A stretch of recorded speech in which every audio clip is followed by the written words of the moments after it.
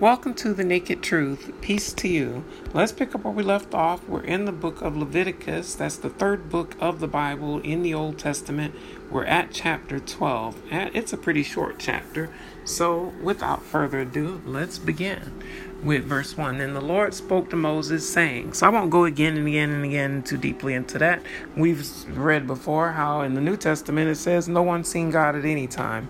And Jesus says, you've not seen his voice, heard his voice, or seen his form. And that, so how can these possibly both be true? I've said that before again and again, that it's a contradiction. And if you're a Christian, to me, the easy choice is to go with what Jesus says. That seems like the obvious choice. But believe what you want to. It makes more sense, though, that these are all not talking about the same Lord delivering the same message, because the message changes again and again. But for reading's sake, we're just going to read what it says. As the Lord is interacting again with people, and in this case, it's with Moses, the same 10 Commandments, Moses. Verse 2, speak to the children of Israel, saying, if a woman has conceived and born a male child, then she shall be unclean 7 days. As in the days of her customary impurity, she shall be unclean. So it's talking about uncleanness as far as religiously unsuitable to basically attend ceremonies or touch anything holy. And when it says her usual uncleanness, it's talking about a woman's period, when a female menstruates. For whatever reason, that's considered unclean, even though it's the same bodily fluids God created us all with. If they come in contact with the blood, if they're bleeding, they're considered unclean. If a man, say their husband or anyone around them, comes in contact with that blood, they're considered unclean. And that's all according to the religion that we've read so far. Not according to what Jesus says, but according to religion. But we are reading this on our Mondays and Wednesday readings of the Old Testament to see why it is we should lean into what Jesus says in those 6 books of the New Testament, the red letters. And that's because this is an example of what applies to the New Testament. If you remember the woman with the issue of blood and she couldn't stop bleeding, so when she touched the hem of his garment, believing and that she would be able to be healed and be made well, she didn't touch him, she touched his garment. So technically she's not breaking this whole rule and the things we're going to talk about here. But that's an example of what was happening with her, because presumably if you're unclean, you have to do what we call in modern terms social distance yourself. You have to keep away from people to keep from spreading the disease or the uncleanness. So that's what it's talking about here. It's saying if a woman has given birth, because that can be a bloody process also, it's saying she's unclean also. Verse 3, just like it is when she has her period. Verse 3, and on the 8th day, the flesh of his foreskin shall be circumcised.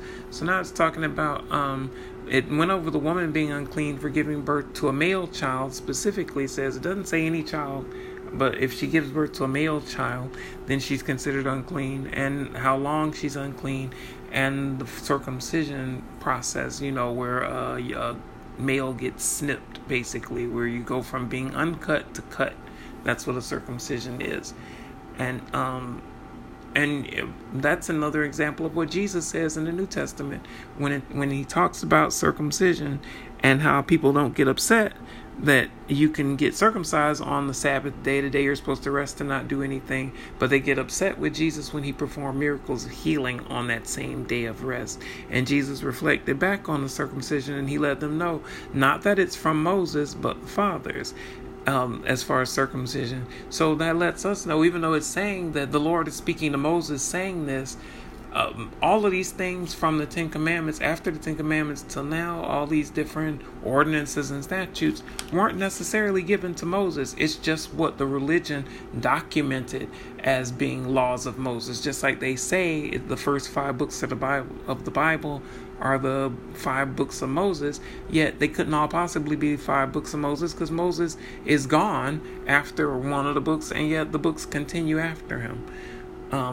But let's just keep reading. So just keep that in mind. Verse 4, she shall then continue in the blood of her purification 33 days. She shall not touch any hallowed thing, nor come into the sanctuary until the days of her purification are fulfilled. So the woman who bore the baby, who had the baby, has to be unclean for just over a month because of the blood of the blood loss and all of that stuff during the birth. And so coming in contact with that blood, having the male child makes her unclean according to the religion. For it sounds a lot like in modern times where a woman is I think it's like a 6-week checkup that the woman has to go through or a female has to go through after she's given birth. It's sort of along that same timeline. Basically being careful and being hygienic because you're the risk is very high when you have a baby. In fact, they say that's the most, in America anyway, that's the most dangerous time for a female is when she's pregnant, and the danger, generally speaking, is from the baby daddy, the mate. Verse 5, but if she bears a female child, then she shall be unclean 2 weeks, as in her customary impurity, and she shall continue in the blood of her purification 66 days. So that's more documented patriarchy right there, where just because the woman has a female instead of a male, she's extra unclean. For twice as long she has to observe those the social distancing stuff for that's what it means when it says continuing in the blood of her purification. She has to stay socially distant for 2 months, basically, if she has a female instead of a male, as part of her ritual of becoming clean again after childbirth. Verse 6, when the days of her purification are fulfilled, whether for a son or a daughter, she shall bring to the priest a lamb of the first year as a burnt offering, and a young pigeon or a turtle dove as a sin offering to the door of the tabernacle of meeting. So that is sort of affirmed in the New Testament, where you see them the offerings made when Jesus is born. The family makes the offerings of the turtle doves and young pigeons, and you see Jesus even affirms, he doesn't tell people to make animal sacrifices for the ritualistic reasons to show anything to God, but instead he tells them to offer the offering that the priests require as a testimony to them.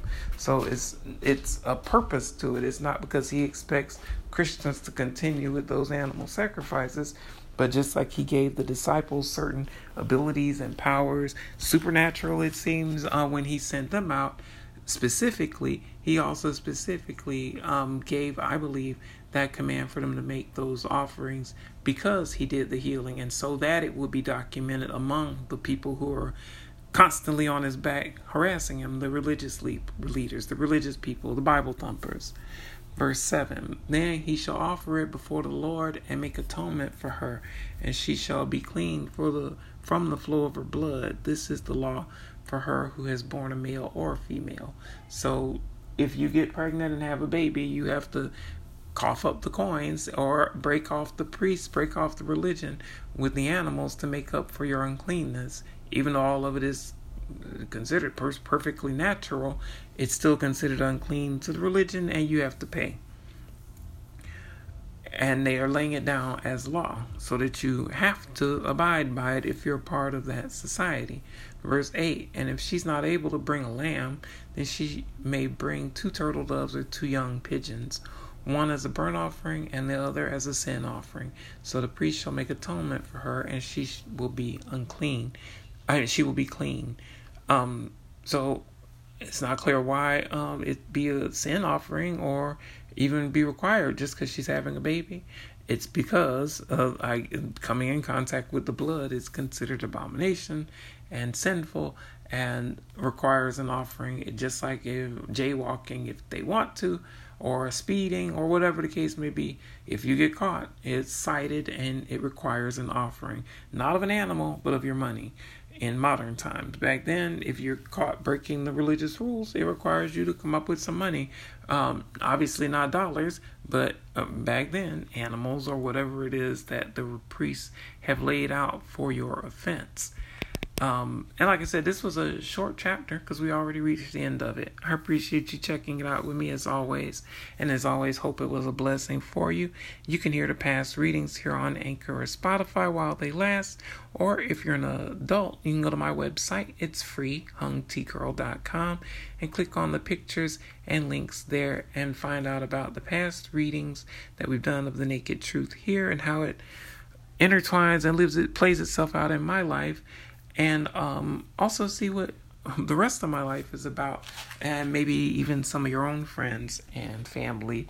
Stay safe. Thanks again for joining me. God bless you, and peace be with you. See you next time.